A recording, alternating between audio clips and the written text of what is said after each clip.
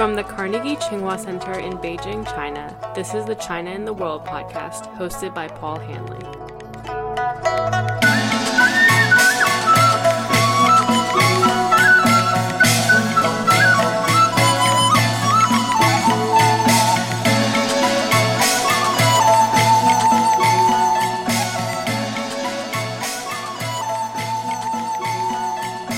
My colleagues and I at the Carnegie Tsinghua Center had the honor of hosting Raja Mohan in Beijing recently to participate in our Carnegie Global Dialogue. Raja is the founding director of Carnegie India, the Carnegie Endowment's newest and sixth global center based in New Delhi. Carnegie India's research and programs focus on the political economy of reform in India, foreign and security policy, and the role of innovation and technology in India's international relations. The Carnegie India Center opened in April 2016 and recently celebrated its first anniversary. Raja, who I spoke with for this podcast, is a leading analyst of India's foreign policy, South Asian security, great power relations, and arms control. He's been a non-resident senior associate at Carnegie since 2012, as well as a distinguished fellow at the Observer Research Foundation in New Delhi. He has also served as a member of India's National Security Advisory Board. In this podcast, Raja and I talk about what the Trump administration means for India and the broader Indo-Pacific region, as well as for China's relations with its South Asian neighbors. Raja shared interesting insights into how India might respond to challenges and even opportunities presented by potential changes to the U.S. role in the region and changes in the U.S.-China relationship. Thank you for listening to the China in the World podcast, and I hope you enjoy my conversation with Raja.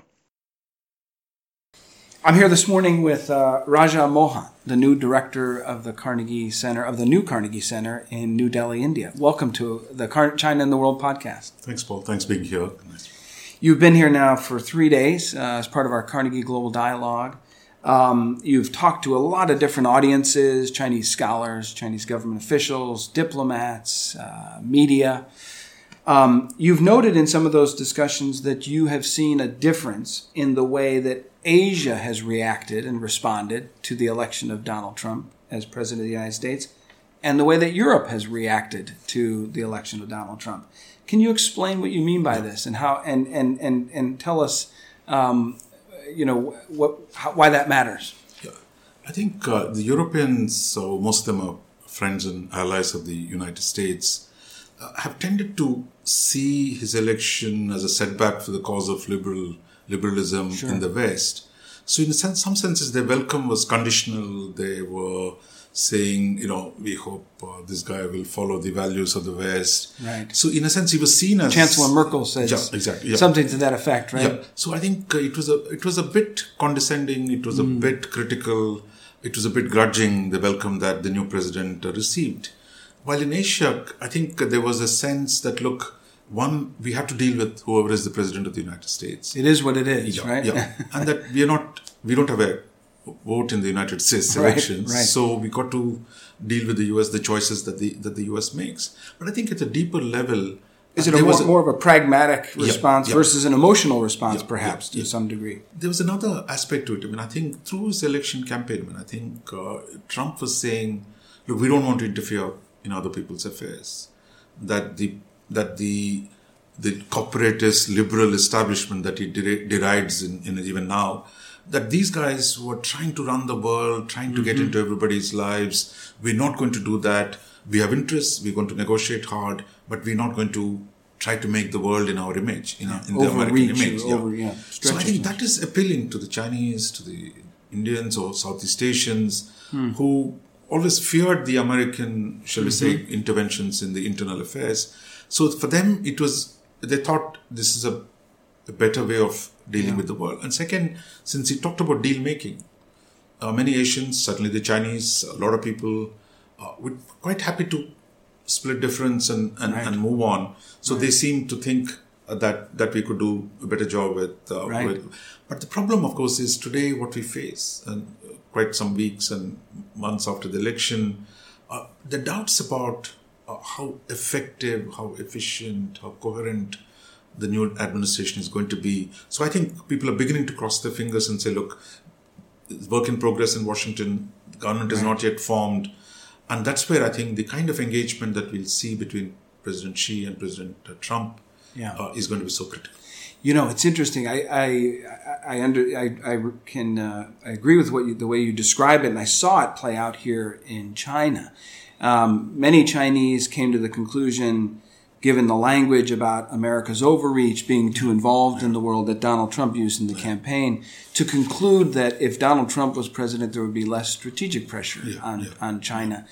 And I think that since the election, with the phone call to the Taiwan president, some of his tweets, they've sort of reassessed that. And at one point you heard people saying we ought to abandon our illusions that Donald Trump is going to be good for us, and went through a different period. From your perch in New Delhi as the director of the Carnegie Center there, how have you assessed the election of Donald Trump in terms of U.S.-India relations? I think for India, there are at least three sets of issues that we have to deal with. I think one, Trump's emphasis on Buy American. In a sense, the critique of globalization, the argument that the Americans have not really benefited from globalization, that has a big impact on India because India is one of the late globalizers, probably one of the last major economies to really reform. So just when we're beginning to kind of gain from globalization, the US and Europe begin to... Unfortunate timing for us to pull back on that. Yeah. So that will have some costs, but I think that's something India will have to deal with. The second aspect is Hire American, which is where there's been in the last 30 years, there's been an extraordinary influx of Indian professionals migrating to the US, or the Indian students who study there, do jobs, and there are people, connecting with this new Silicon Valley and Bangalore. Yeah. That integration, will that be threatened by the president's determination to say, look, H-1B visas have been misused and we're not going to let outsiders come and take our jobs. Yeah. So I think that is a problem. But there again, I think India is waiting to see how the US companies, which have a stake in the system, they're going to react. So I think we're holding our breath on that one. Right. But it's the third issue where there seems to be a positive opportunity for India. When the president says America's friends and allies must do more. Sure. They must pick up they should not be free riders. They need to pick up some of the burden. I think it comes at a moment when India is beginning to see itself as a potential leader in the international system. We're not more able to contribute. Able to contribute, more positive contributions to the international system. We've not fully risen like China. India is emerging as an important player, but I think there's a lot we can benefit from in a system of burden sharing with the United States. Fascinating. You've also discussed this week the implications of Trump's America First policy for the international framework. You compared former President Kennedy's statement, pay any price, bear any burden, with Donald Trump saying to the effect of, what have you done for me lately? And you've suggested that this may lead countries in Asia to hedge more with respect to the U.S. Can you talk a little bit about that and describe how you see those dynamics taking place? Yeah. So I think at a time when China's power is rising, and most neighbors feel the heat in one way or another. Yeah. And if the US is seen as distracted, uncertain, and that because after all, the US is not just looking at Asia. There is a problem with Russia, so therefore there's a renewed focus on Russia and Europe and NATO. Middle East remains a perennial concern for the Americans. So the US takes its eyes off the ball from Asia. Yeah. So many Asians are going to say, look, is the US going to be a reliable partner? Right. Then how do I deal with the new situation? A rising China, a retrenching America. That's going to pose huge problems. And that's why I think we might be at a 71-like moment when the US said, look, PRC exists, we're going to do business. And all the countries which had stayed away from PRC had to deal with PRC. Now, we could be in a situation where the smoothness of the relationship between US and China is going to be ruptured. Others will have to make their own judgments. Yeah. Whether the US and China collude or confront each other, that's going to create problems for everyone around. And one of the first steps that Donald Trump took as president was to withdraw the United States from the TPP. Yeah. And I would imagine that this have a big impact on what you're describing. Exactly. And I think because it has been taken for granted that the US would be the underwriter of Asia's globalization. Yeah. They could count on the U.S. to counterbalance against China. Yeah.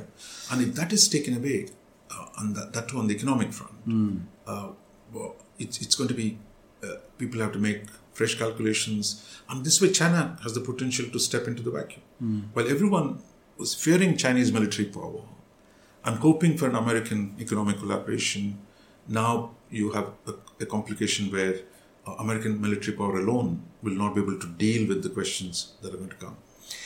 Let's talk a little bit, because you write a lot about great power relations. You've talked about the development and growth in India, which has been miraculous over the last decades, still trails China. You mentioned this week China has a GDP 5 times larger than India. Military spending is 3 times greater. You've suggested that these trends, combined with uncertainty and possible turbulence in the U.S.-China relationship, could leave India in a vulnerable place. How is that? And what, in your view, can India do to hedge its position and ensure its own security going forward?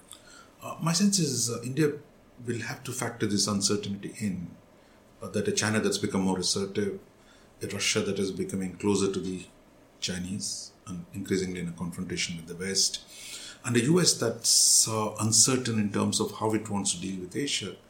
So I think we would want to preserve as much of a relationship with the United States, because the last 20 years, India's strategic partnership with the US has grown. So we need to preserve as much of that. Second, I think we need to limit our conflicts with China, because the number of issues which have been below the surface have come back. The boundary is tense, the Tibet issue, you have the Dalai Lama issue. So a whole lot of issues in China's relationship with Pakistan. So we got to manage to limit the friction with China. Third, I think the most important thing for us, simultaneously expand our relationship with other Asian countries, especially with Japan, Australia, ASEAN, that we need to create an Asian coalition that can protect us from the violent shifts in the US-China relationship. You talk about minimizing your differences with China. Looking at the India-China relationship, it seems to have become a bit rocky. China is continuing to block India's bid for the nuclear suppliers group. China's developing deeper relations with Pakistan. At the same time, India seems to have been taking a bolder approach to China, interacting with Taiwan, Dalai Lama, increasingly over the course of the past year. What are the risks of these turning into flashpoints that erupt into a larger set of tensions, and how can you just mentioned the importance of managing these, so how can that be done? I think what we've seen happen in the last 2 years, and I think the Chinese seem to ride roughshod over some of India's sensitivities, that India's attempted to getting into the nuclear supplies group, or its concerns about terrorism. So India could react and say that, look, if you don't respect my core security interests, I'm going to do something similar. But then there is a point beyond which these things could just spin out of control. Right. And that's where the problem is. And I think that's where the two sides will have to sit down and say, whatever might be the other problems that we have, we need to keep this, below a threshold. Yeah. But that is going to be a test. And I think there's some ways that process has started in the last few weeks. Let me conclude by asking you one final question. You've been in China the last 3 days. You've talked about the importance, actually, of U.S. and China managing their relationship for India.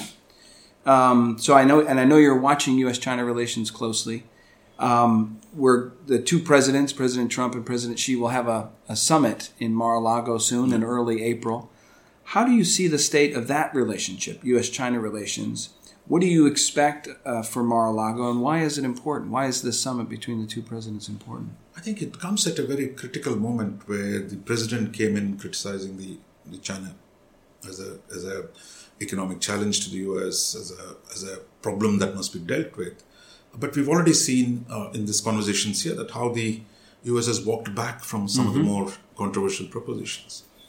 But yet the Chinese fear that, look, if there is one thing that can rock Xi Jinping's boat, it is the presidency of Trump, because he's not made in the same mold as the previous leaders, and that he can, by simply doing things which these guys don't expect, can create problems for them. There's unpredictability, right? Yeah. So I think the Chinese have a stake in stabilizing this relationship. My sense is one of the reasons why Xi agreed for an early summit is to be able to get something going with Trump before the administration is fully formed, so that you lock Trump into some kind of a framework. For the president, there's a way of actually saying that, look, I've got something from my hardline has paid off. So the key question for us as outsiders is to see, is there going to be a deal? Right. A deal that would say, for example, somewhat along the lines of what Jack Ma had told President Trump, that, look, we're going to come and invest, say maybe lots of money. Chinese have lots of money. We're going to create jobs in the US, but then you got to publicly defend my core security interests on territorial sovereignty, on Taiwan. Stabilize the relationship. So I think there might be an outlines of a deal, but given the nature of the two personalities, that both are strong personalities, unpredictable, at least from the American side, and a leader that's not going to give in easily here in China. So I think it's a deal that we'll be carefully watching, and everyone is going to adapt to what seems to be the direction of US-China relationship. Fascinating. It's been fantastic to have you here in Beijing with us this week at the Carnegie Tsinghua Center, and we've enjoyed you joining the China in the World podcast. We'd like you to come back often if you are willing to join us, and thank you very much. Thanks, Paul. It's been a wonderful few days in Beijing, and I've learned a lot. Look forward to working with you in Delhi and elsewhere. Thank you. Thanks. That's it for this edition of Carnegie Tsinghua China in the World podcast. I encourage you to explore our site and see the work of all our scholars at the Carnegie Tsinghua Center. Thanks for listening, and be sure to tune in next time.